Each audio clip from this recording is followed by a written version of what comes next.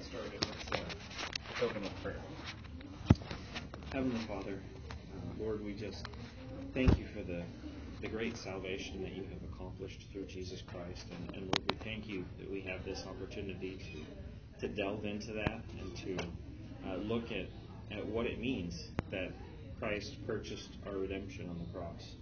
And Lord, I just pray that you would open our minds to understand things more deeply than we have before.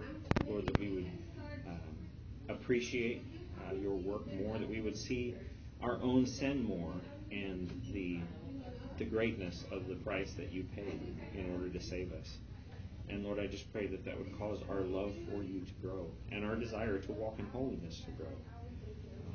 Lord, I just pray that this study would be a blessing for all of your people, and that you would be glorified through it. I pray in Christ's name. Amen. All right. So we are beginning a study on the Atonement, as I'm sure many of you have heard. Simple question. What's the Atonement?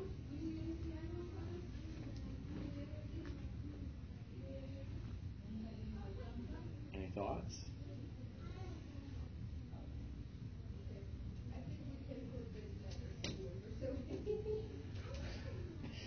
Mark, I see you have something on the tip of your tongue. It's just not coming yet. Well, the atonement is it's a word that we often use. I mean, it can be used in different ways, but we often use it when we're talking about what Christ accomplished on the cross, his death for us. So we're going to be looking at specific words in greater detail in the future, but I'm just using it here just as a general catch-all. This is what Christ did for us on the cross. All of Christ's work is very important. One of the central things that we proclaim as Christians to unbelievers is the resurrection of Christ. That's a very important thing. So I don't want to denigrate any of those things, but we just want to do just kind of a narrow focus on what Christ accomplished in his death on the cross. So that's what we're going to be talking about. And Ryan should be covering a few of these as we go through, so you'll have a little bit of switching back and forth between us. And just for your further edification, the basic outline is more or less from John Murray's Redemption Accomplished and Applied. This is a great book. Of all the Christian books I've read that have had a real impact on me, this is easily in the top 5. Highly recommend you read it. And Pastor Rick tells me that we have some back in the resource area. So it's a great read. We're going to be covering a lot of the same material. This is Redemption Accomplished and Applied. So accomplished is the side we're talking about. The back half of the book is Redemption Applied, which is where the Spirit actually applies redemption to us. So we're not going to be covering that stuff in here, but it's great material. So I would highly recommend you read it. You'll get a lot of overlap with what we're talking about in the first half of the book, but he'll talk about some things that I don't go into, and I'll cover some things that he doesn't go into. So I would highly recommend reading that book if you have the opportunity. So we want to talk this morning about the centrality of the crucifixion and the necessity of the crucifixion. So first, with the centrality of the crucifixion, well-known passage, 1 Corinthians 15, 3 and 4. Paul said, "For I delivered to you as of first importance what I also received, that Christ died for our sins in accordance with the Scriptures, that he was buried, and that he was raised on the third day in accordance with the Scriptures." So there, Paul is viewing this as of first importance. Earlier in the book, chapter 1, verses 22 through 24, Paul says, "For Jews demand signs, and Greeks seek wisdom, but we preach Christ crucified, a stumbling block to Jews and folly to Gentiles. But to those who are called, both Jews and Greeks, Christ, the power of God and the wisdom of God." And then in the next chapter, in chapter 2, verse 2, he said, "For I decided to know nothing among you except Jesus Christ and him crucified." So why was the message of Christ crucified central? And that is a question for the audience. I guess it's been a few months since we've been up here, so I should just say I'm going to be asking you lots of questions, and I expect answers. And if you guys have questions in the middle, feel free to interrupt me. Preferably not mid-sentence, but when I take a breath, jump in there and ask a question. So the question again is, why was the message of Christ crucified central? Well, basically starting from going Old Covenant sacrificial, they had to have a spotless lamb, so completely unblemished. But that was a very temporary sacrifice. And in order to give a full, cleansing to us, we had to have a perfect human, and since we can't be perfect, it had to be God. Wow, I can just sit down. We just got the lesson. So. No, that's absolutely true. It's just vitally important for our salvation, right? Apart from the crucifixion of Christ, we have no way to be right before a holy God. We're going to be talking about that in detail, especially as we go through the necessity of the crucifixion. So, we've kind of already answered this. You gave probably a too thorough answer for me here. So, why did the crucifixion happen? Can anybody expand on what Mark said? Because God foreordained it. What's that? Because God foreordained it. Okay, all right.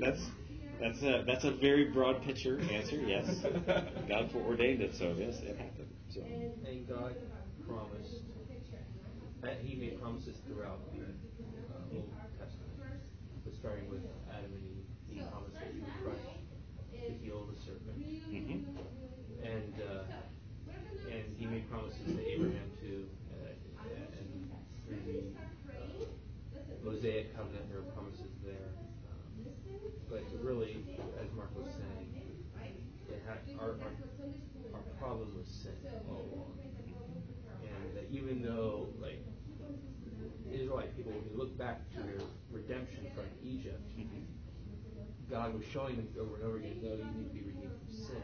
Even when they got to Mount there, many of them were destroyed because they worshipped the calf rather than Him. And he's pointing out again and again the problem of sin. It goes back to His promise in the garden and to the fall, where all mankind came under the dominion of sin. And so on the cross, Jesus did crush the serpent and also redeemed the people to Himself. Yeah, that's a great answer. So our problem with sin, that's a big part of it, and God has to deal with that somehow. But the question is that the way God has to deal with it? That's obviously what He did. God dealt with our sin by the crucifixion of Christ. But was that necessary?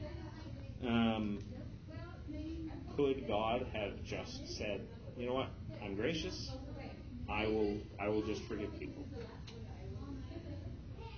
No. Right answer. But why not? Well, in the original covenant, death was a penalty for sin, and there had to be an atonement for that, and you had to satisfy God's wrath. The only way a sinner dying for his own sins would not satisfy God's wrath. So. Yeah. Well, you guys are just too good at your answers here. Because I'm looking at my notes and I'm like, oh, do I even need to say this anymore? We need to be reminded this. Yes, we do need to. Because you guys obviously don't need to be reminded too much.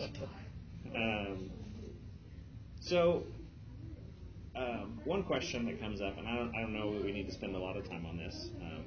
I have taught this material in the past, and this has actually been a real contentious point in the past. But I don't think we'll have a problem here. But what about the idea that God He's all powerful, right? There's nothing He can't do. Mark 10:27. Jesus looked at them and said, with man it is impossible, but not with God, for all things are possible with God.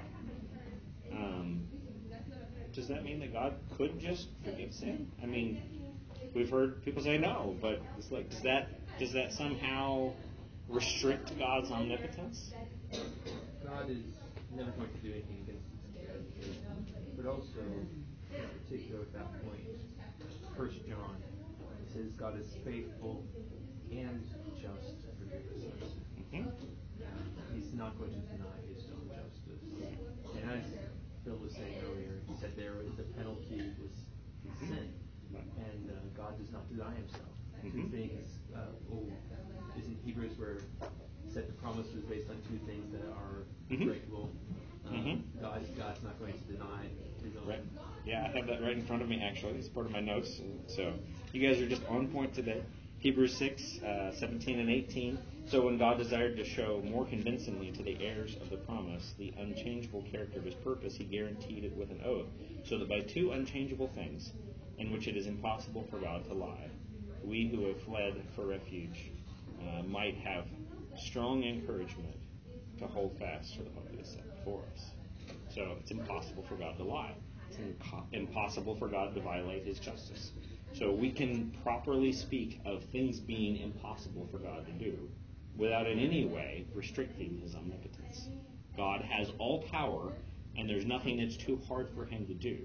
But there's certain things that he wouldn't do because they are against his nature. So it's kind of like if you go to Romans 9, right, where it's essentially it's kind of a stereotypical like proof text track that everybody goes to, but it's essentially the same question that Paul says, where he's like, what if God, desiring to show his own justice and his own grace and goodness, has made certain, people for his glory and certain people for his judgment in order to show that he might be just and good to all. very true.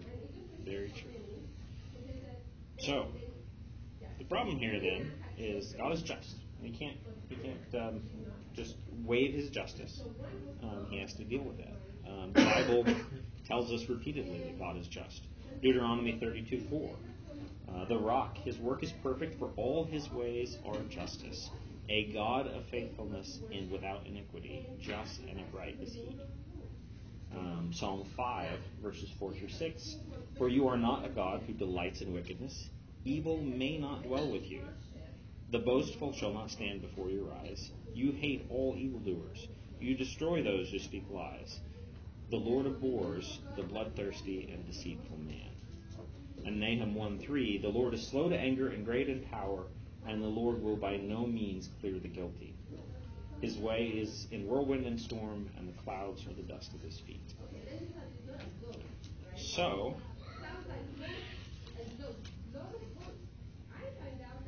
I'll just throw this out. You guys have already answered it, but the question is, if God will by no means leave the guilty unpunished, how can we escape punishment? And the answer you guys have already given, obviously, is through the cross of Christ. Did God have a choice in whether or not to save sinners? Well, because he promised Adam,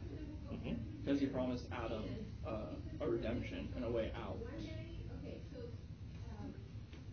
You will not go against his promise. So no. So at that point he has committed himself. He has promised he will provide redemption. But before he made that promise to Adam, without any consideration to basically any revelation he gives to mankind, was God under obligation to save sinners? No.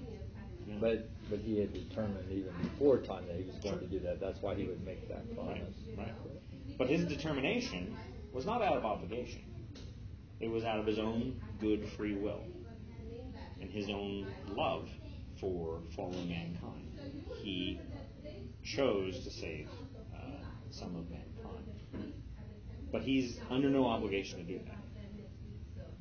But then the question is, once he has committed to doing it, which we've clearly seen he has, did he have any other way other than the atonement? And that's a question people have asked throughout history. is there any other possible way he could have done it other than by sending Jesus Christ to live as a man and die a cursed death? I tend to think of Christ in the Garden of Gethsemane asking for the cup to be taken, begging for another way. And the answer was no. He had to go through with that. So I would say no. No, because when you look at the priestly ministry of Christ, there's no other way, because you have to go to the Holy of Holies to offer your atonement. There's no other way that it could have been applied or accomplished. Jesus specifically says it is necessary in Luke on the road to Emmaus. He says, was it not necessary that the Christ, well, it's a rhetorical question, but right, yes. Was it not necessary that the Christ should suffer these things and enter into his glory? Yeah. So we have Jesus' express statement. We have the nature of the pattern we have in the sacrificial system. We have Jesus demonstrating through his prayer that he would like some other way. But the answer is no. There is no other way. I don't think I even need to teach this. They all know this.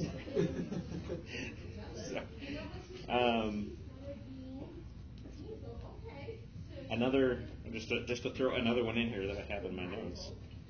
Again, you guys are doing great. Romans 8, 31 through 34, it says, "What shall we say then to these things? If God is for us, who can be against us? He who did not spare his own son, but gave him up for us all, how will he not also with him graciously give us all things? Who shall bring a charge against God's elect? It is God who justifies. Who is to condemn? Christ Jesus is the one who died, more than that, who was raised, who is at the right hand of God, who is interceding for us." So here we see the demonstration of God's love. This basically Paul telling people is look, God went this far in his love for you to save you. What if the cross wasn't necessary? Could we make sense of this passage? What if God could have saved his people in some other way than by sending his son to die? Would it then be the ultimate expression of love to send Christ to die? No. It'd actually be kind of silly. If there was another way. We can look at it and say, oh, well, he's God. Jesus knew he was going to be raised from the dead. It's not really that big of a cost. But I think if we look at it that way, I think we're misunderstanding things. And I think if you look throughout Scripture, you see that God views this as a great cost. This was not something that God was just like, oh yeah, piece of cake, no problem. It was just a great demonstration of love that the Father delivered over his Son to death. It was a great anguish that the Son went through in accomplishing redemption. And if there was some other way, then this just becomes something bizarre rather than a great expression of love, where this is the only way. This is the only way that sinful mankind can be redeemed, and God is willing to do what it takes because of his love for us. So I think that's really the only way we can make sense of that. It could also be that we as fallen beings tend to radically underestimate the size of sin and radically overestimate our worth. Mm-hmm. We do. We absolutely do. So, Chris? Yes. Evidently there are people who would push back against this doctrine. So what would be their reason for that? Are they seeking to protect God's freedom to do whatever he wants? Yeah, I am not an expert in their positions. I know John Murray specifically mentions that Augustine and Anselm held a view that basically God could have done it, in who knows how many different ways, because he's all powerful and he can do what he wants, and we don't want to constrain God and say he has to do things this way. But I mean, John Murray doesn't go into any greater detail really on why they hold that position, and I have not read enough Augustine or did I say Anselm or Aquinas? It was Aquinas, not Anselm. Yeah, Anselm helped the other way. Okay, sorry. And actually, John Calvin helped with that it wasn't necessary. Okay, I did not know that. I was just reading Burkhoff in his systematic theology. Right. He Bobnick and Calvin are a couple of names, other names that he mentioned. Okay. Well, I'm going to say maybe. What did you say you were reading? Bobnick. Bobnick. Yeah. So that might be. Is that the Bobbing? Is that? Yeah. Yeah. So maybe. Systematic theology. Yeah. Look at Bobbing's systematic theology if you want a more in-depth look at it. But I mean, I think that probably is largely what it is. It's just it can be kind of scary saying, "Oh, well, God has to do it this way." It's like, well, aren't we kind of like, the phrase is putting God in a box? But I think really the only way we can make sense of what Scripture teaches for all these reasons that you guys have presented, just the sacrificial system and the Christ's prayer and the necessities of God's holiness, His justice, and the necessity of dealing with sin. I think we are on safe ground saying that this is the only way it could happen. God had to redeem us through a substitutionary sacrifice if He was going to redeem us at all. He could have, in His sovereignty, just said, "I'm just sending you all to hell." Could have done that. But once He committed, "I am going to redeem a people for myself," I think we're on safe ground to say this is the way He had to do it. Bill, did you have something else there? Burkhoff. Systematic theology. Okay. That's the one I was reading. Okay.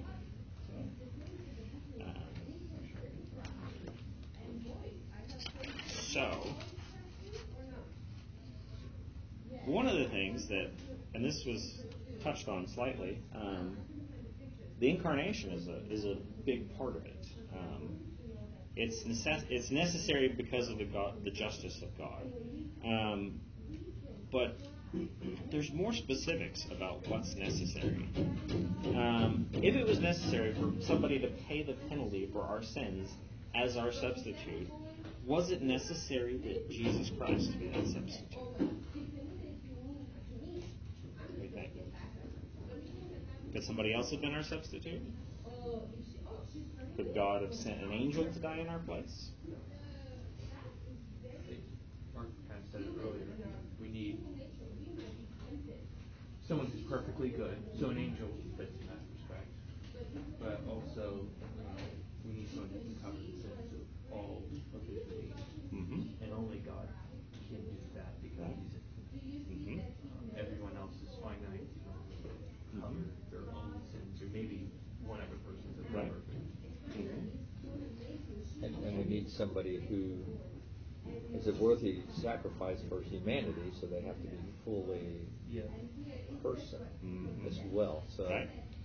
So even if an angel could somehow cover a multitude of people, that still wouldn't cut it because an angel isn't a man, right? 1 Corinthians 15, verse 45, thus it is written, the first man, Adam, became a living being, and the last Adam became a life-giving spirit. So why do you think Paul compared Adam and Christ in this way and called Christ the last Adam? Fulfilled the covenant of works. Mm-hmm. Covenant of works. Adam was the other one who was, technically all humanity is judged under that if they're not in Christ. But all humanity is judged under that under Adam, or they're judged under that under Christ. Christ has fulfilled it for those who He has redeemed. I'm sorry, say that one more time. Christ has fulfilled it for those who He has redeemed. Right. Yeah. So we have the covenant of works. We have Adam as a federal head. We have Christ as a federal head. Those who are in Adam, they fall with Adam. Those who are in Christ are redeemed with Christ. So what was the command given to Adam in the covenant of works? Do this and live. Okay, that's correct. Not straight from the Genesis text, but I agree with your exegesis.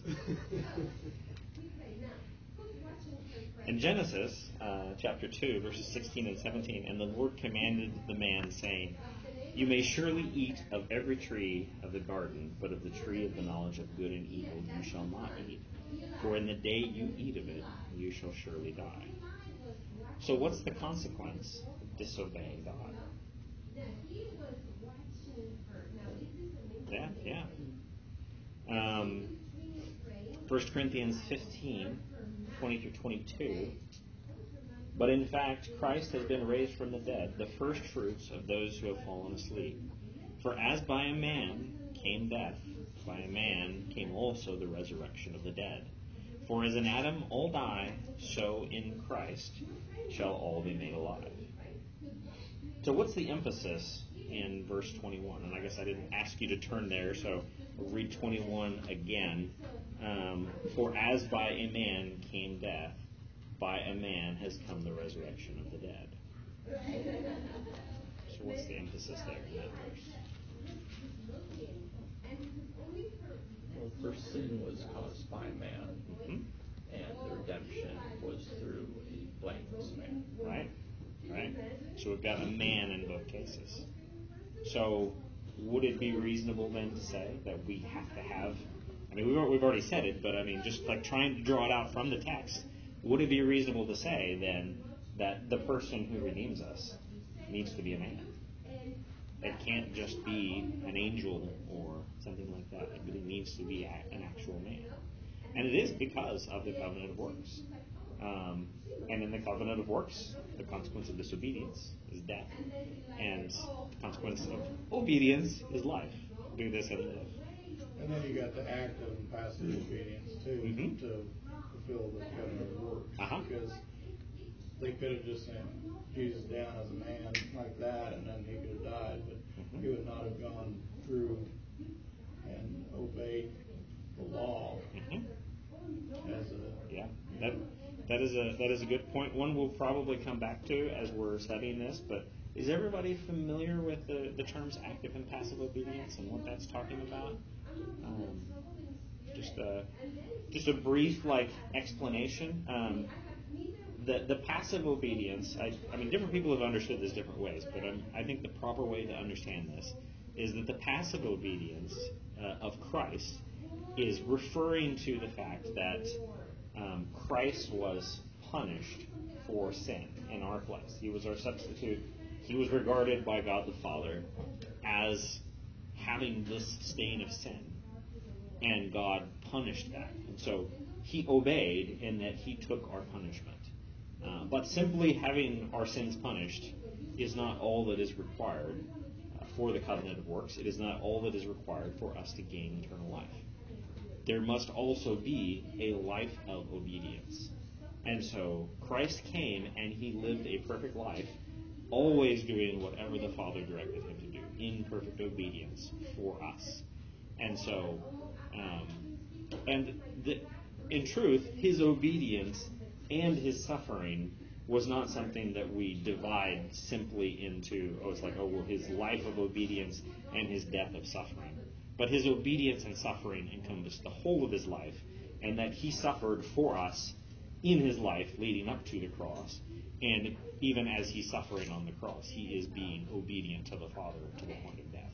So we don't want to think of it in terms of time, but what we want to think of it in terms of is that there are the penal sanctions of the law. If you disobey, you deserve death. And so that was meted out on Christ on our behalf. And there is also the aspect of the law, do this and live. Obey me and you will have eternal life.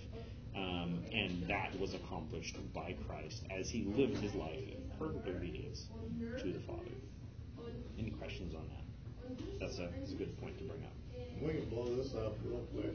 I mean, into all kinds of topics now. Oh yeah, sure. Well, we've got, I guess, 13 weeks. So as long as we don't stray too far from the atonement, then we'll be okay. So. Well, how does Christ's death actually work on our behalf? Well, we're going to be talking a lot about how it works on our behalf. Let's see. So where was I in my notes here? Okay. Galatians 4 and 5. But when the fullness of time had come, God sent forth His Son, born of a woman, born under the law, to redeem those who were under the law, so that we might receive the adoption of sons. Now, this is just reinforcing what we've already talked about. But what two characteristics of Christ's birth does Paul list in verse 4 of Galatians 4? I'll read it again that way. I know I'm not saying turn here, so. But when the fullness of time had come, God sent forth His Son, born of a woman, born under the law. Born of the woman and under the law. Okay. And are these things incidental? Is Paul just kind of just in his description of what happened? Is he just mentioning these things, or does he have a specific purpose? Are these things that are necessary for redemption to be accomplished? Well, sorry. I mean, as we've already stated, it was necessary for him to be human. So born of a woman was vitally important there. Uh-huh. And then born under the law, depending on what law is specifically being referred to, but he was born within the Jewish law, but he was also born under the circumstances God had laid out. Mm-hmm. Right. Yeah, and we've touched on that as well. It's very much a covenant of works idea. It's like he was born under this obligation to obey. Failing to obey results in death. Obeying results in life. So you have born of a woman, so human, born under the law, so this covenant of works idea. In the next sentence, in verse 5, seems to flow right out of that, to redeem those under the law. Yep. It's not, it does very much seem to flow out of that. It's not a disconnected thing. Right. Yes. That's absolutely true. It's in order to redeem those under the law, and he had to be born under the law. And there's a purpose statement right there as well, so that we might receive the adoption of sons. Like we don't get the adoption as sons unless these conditions are met. So again, I think we're on very safe ground in saying that all of these things are necessary. Now I am going to say turn here because we're going to be in Hebrews for a bit. I've got several passages in Hebrews. So Hebrews chapter 2 is where we're going to start. Hebrews 2. I'm going to read verses 10 through 18.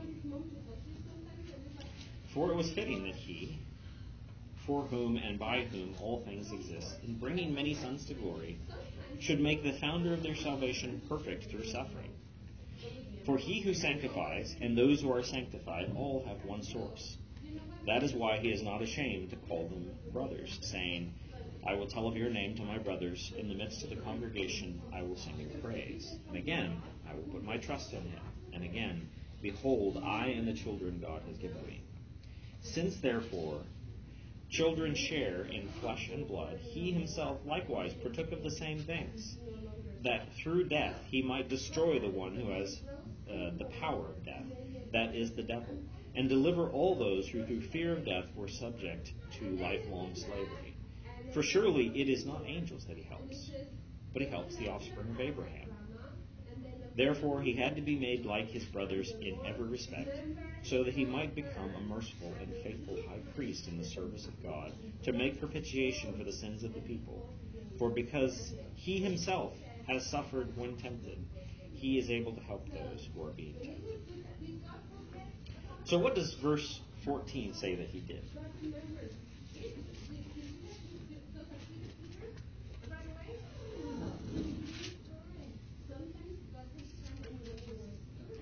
14. What does it say that he did? Okay, well, go ahead, Ben. He partook in flesh and blood with children. Mm-hmm. And is there a purpose given? In order that through death he might destroy the one who has the power of death. That is the devil. Yeah. And does it sound like the purpose could have been accomplished if he had not partaken in flesh and blood? No, that would make it pretty hard reading, right? What about verse 17?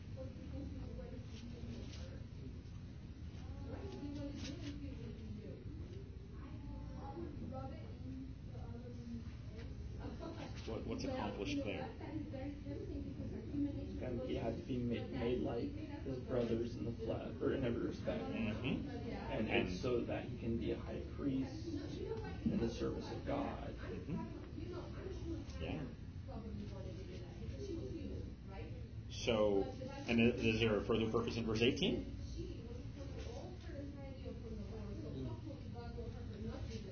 Because he has suffered, he's able to help those who are tempted.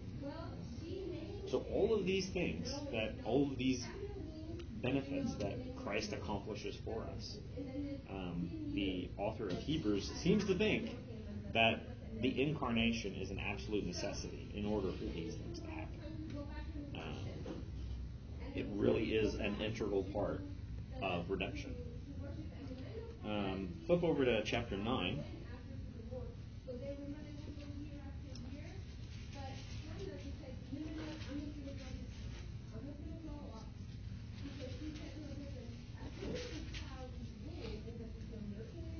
Chapter 9, verses 19 through 23. For when every commandment of the law had been declared by Moses to all the people, he took the blood of calves and goats with water and scarlet wool and hyssop and sprinkled both the book itself and all the people, saying, "This is the blood of the covenant that God commanded for you." And in the same way he sprinkled with the blood both the tent and all the vessels used in worship. Indeed, under the law, almost everything is purified with blood, and without the shedding of blood there is no forgiveness of sins. Thus it was necessary for the copies of the heavenly things to be purified with these rites, but the heavenly things themselves with better sacrifices than these. So, could mankind have been forgiven without the shedding of blood? No, it's pretty explicit, right? You have to have the shedding of blood. Why would blood be necessary for the forgiveness of sins? Because the punishment or the consequence of sins is death. Mm-hmm. There's no way getting around the death. Yeah. So whether it's our death or the sacrificial death for us, death has to be accomplished. That is absolutely correct. So we have a substitutionary death talked about here. Was the blood of animals sufficient to forgive sins? I know it's like you answered this like my first question. So like I said, you just covered it all. But so was the blood of animals sufficient to forgive sins? Temporarily. Temporarily, okay. So no, it wasn't sufficient. Right. It was a substitute for a short period of time. Right. As it says in verse 23, it's a copy of the heavenly thing. Sorry? It's a copy of the heavenly things. It Right. says in verse 23. Right. Yeah. Yeah. You have these heavenly realities, and it takes something more than the blood of animals to deal with that. We have the picture in the Old Testament, and the animals were sufficient for that picture, for that type that we have in the Old Testament. But ultimately, for our sins to be forgiven, the blood of animals is not sufficient. We'll flip over to Hebrews 10, or you may not even have to change the page. You're printing there, but Hebrews 10, verses 1 through 10. For since the law has but a shadow of the good things to come, instead of the true form of these realities, it can never, by the same sacrifices that are continually offered every year, make perfect those who draw near. Otherwise would they not have ceased to be offered, since the worshippers, having once been cleansed, would no longer have any consciousness of sin. But in these sacrifices there is a reminder of sins every year. For it is impossible for the blood of bulls and goats to take away sin. Consequently, when Christ came into the world, he said, "Sacrifices and offerings you have not desired, but a body you have prepared for me. In burnt offerings and sin offerings you have taken no pleasure. Then I said, Behold, I have come to do your will, O God, and it is written of me in the scroll of the book." When he said above, "You have neither desired nor taken pleasure in sacrifices and offerings, and burnt offerings and sin offerings, these are offered according to the law," then he added, "Behold, I have come to do your will." He does away with the first in order to establish the second, and by that will we have been sanctified through the offering of the body of Jesus Christ once for all. So again, animals, it's not enough. That's not going to cover it. You see that in verse 4. So what do we see about the animal sacrifices in verse 5?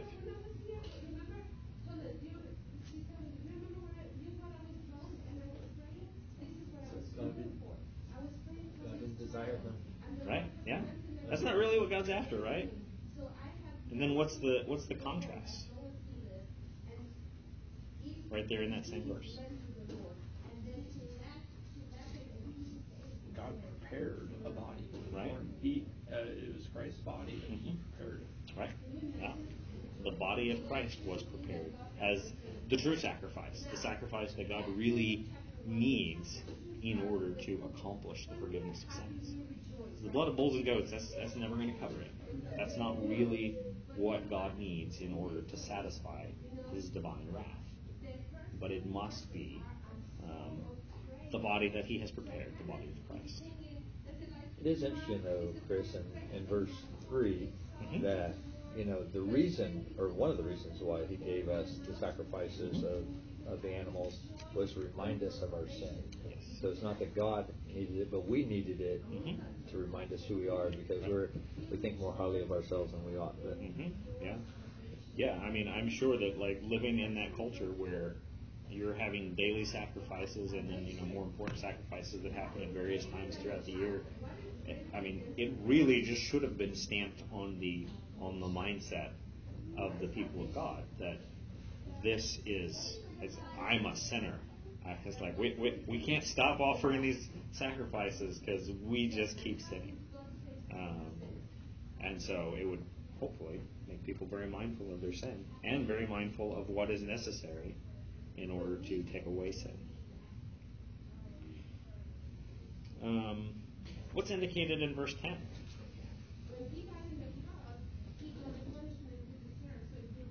The sacrifice of Christ is a once for all thing. Yeah. It just takes care of it, right? Just wipes it all out. All of the sin of God's people is dealt with by the sacrifice of Christ. So, we've certainly established that it had to be a man to die for us. And I know we've answered this question already, but just to look at what Scripture says in this respect, could some other man than Christ have died for us? Why not? It had to be a perfect, spotless, without sin, which we are unable to be. Right? Yes, that is absolutely correct. So Ecclesiastes 7:10 says, "Surely there is not a righteous man on earth who does good and never sins." Pretty clear statement right there, right? Everybody sins. Hebrews 7, probably just a page or two back, verses 26 through 28. "For it was indeed fitting that we should have such a high priest, holy, innocent, unstained, separated from sinners, and exalted above the heavens. He has no need, like those high priests, to offer sacrifices daily, first for his own sins and then for those of the people, since he did this once for all when he offered up himself. For the law appoints men in their weakness as high priests. But the word of the oath, which came later than the law, appoints a son who has been made perfect forever." So there we see, right, that Christ is the perfect, sinless sacrifice for us.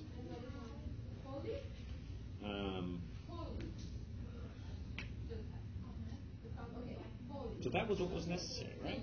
We needed a man, and we needed him to be a perfect man. Now, Christ, I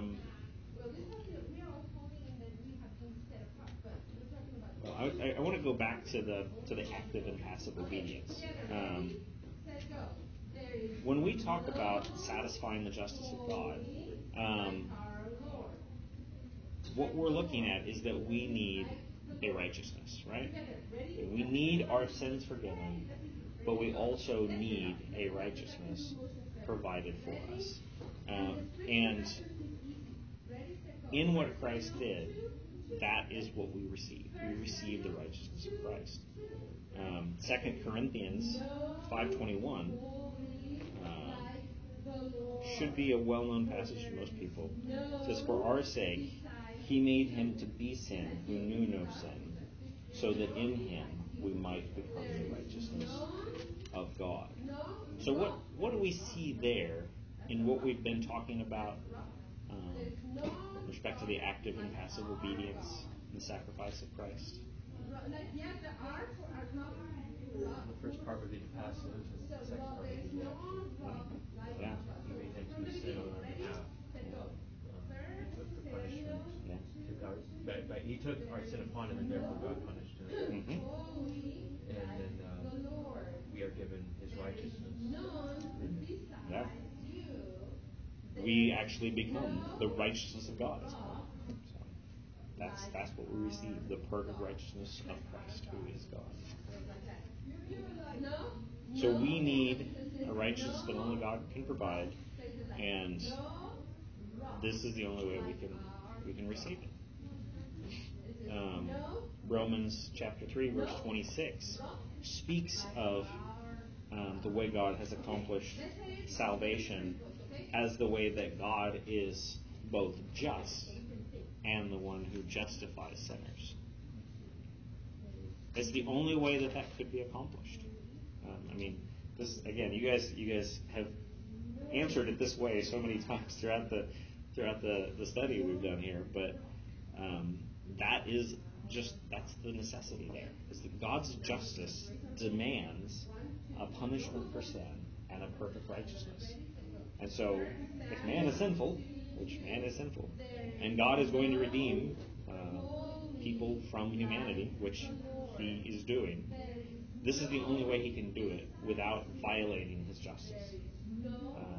He has accomplished salvation through the cross of Christ in this way, so that he is both just and the justifier of the one who has faith in Jesus. Any questions or thoughts about any of that? That all makes sense. Sounds like it was larger review, so that's a good thing, I guess. The only other thing we need to go into is the peace that we get through Christ's atonement with God. We will be talking about that. I think that's next week. I think that's next week. So yes, we will be talking about. Let's see, what is it? I don't actually have the. Let's see if I can just get it on the table of contents. I can't. I haven't read that book, by the way. But yeah, we'll be talking about redemption. We'll be talking about ransom. Let's see, we'll be reconciliation. Yeah, so reconciliation is specifically the one we're going to be talking about. Where we talk about the peace we have with God. So we're going to be talking about the work of Christ, what it accomplished in various ways that Scripture talks about it. So we're going to get into those details. So this isn't the whole picture, but this is basically the purpose of this lesson here is to talk about the centrality and the necessity of the atonement. Basically, why it had to be this way. But as far as like how it all works out, all the facets of what Christ accomplished on the cross, we'll be looking at over the next several weeks. So. It's also very useful too, because when you think about it, even though it might largely be a review, too, it's very practical too. Because even when we were talking about why is it necessary that Jesus Christ had to be a man, and yet at the same time be able to why couldn't it be an angel? Why couldn't it be somebody else? it's really, think about that, and you think about, okay, well then, if you affects the doctrine of the Trinity and stuff like that, so that, when you evangelize people like, aren't Christians or who might be, in other religions and stuff like that, it touches, the gospel too. So. Yeah. I mean, interestingly enough, the atonement is one of those things that gets a lot of attack from unbelievers and people who even claim to be believers, because a lot of people really don't like it. I mean, you see a lot of people who claim to be Christian in some respect and who are just appalled at this idea of a wrathful God pouring out his wrath on his son. Who's innocent? I'm sorry? Who's also innocent. Yeah. And so, but the thing is, like, oddly enough, these people, oftentimes, they want to preserve the crucifixion as, as something that happened, because they're still claiming to be Christians, but they want to reinterpret it in some other way. But to me, I think that just makes things much more appalling, because then you have stripped away the necessity of the atonement, and then you have God sending Christ to the cross, and it wasn't necessary. And that just seems absolutely terrible. I mean, to me, the cross is a beautiful thing, not because it's beautiful in and of itself, but because this was the only way that God could rescue humanity, and he was willing to do it. So, all right, well, let's close in prayer. Heavenly Father, truly, we are in awe of your great love for us, and God, we know you could have just consigned us all to hell because we are completely undeserving of any of your love or mercy. But, Lord, you have taken upon yourself this great cost in order to redeem the people for yourself. And God, we are just in awe of your love for us and your commitment to your own holiness and justice, and that you maintain all of who you are in all your attributes, and still are able to accomplish salvation without any violence to your nature. And Lord, it's just so far beyond us, so far above us. Lord, greater than anything that the religions of man can come up with. Lord, you in your infinite wisdom have accomplished salvation in a way that to your people is beautiful. It is the power of God. It is the wisdom of God. And Lord, I just pray that we would continue to meditate on these things, that they would affect our lives, cause us to love you more, to obey you more. And Lord, just that you would be glorified. In Christ's name. Amen.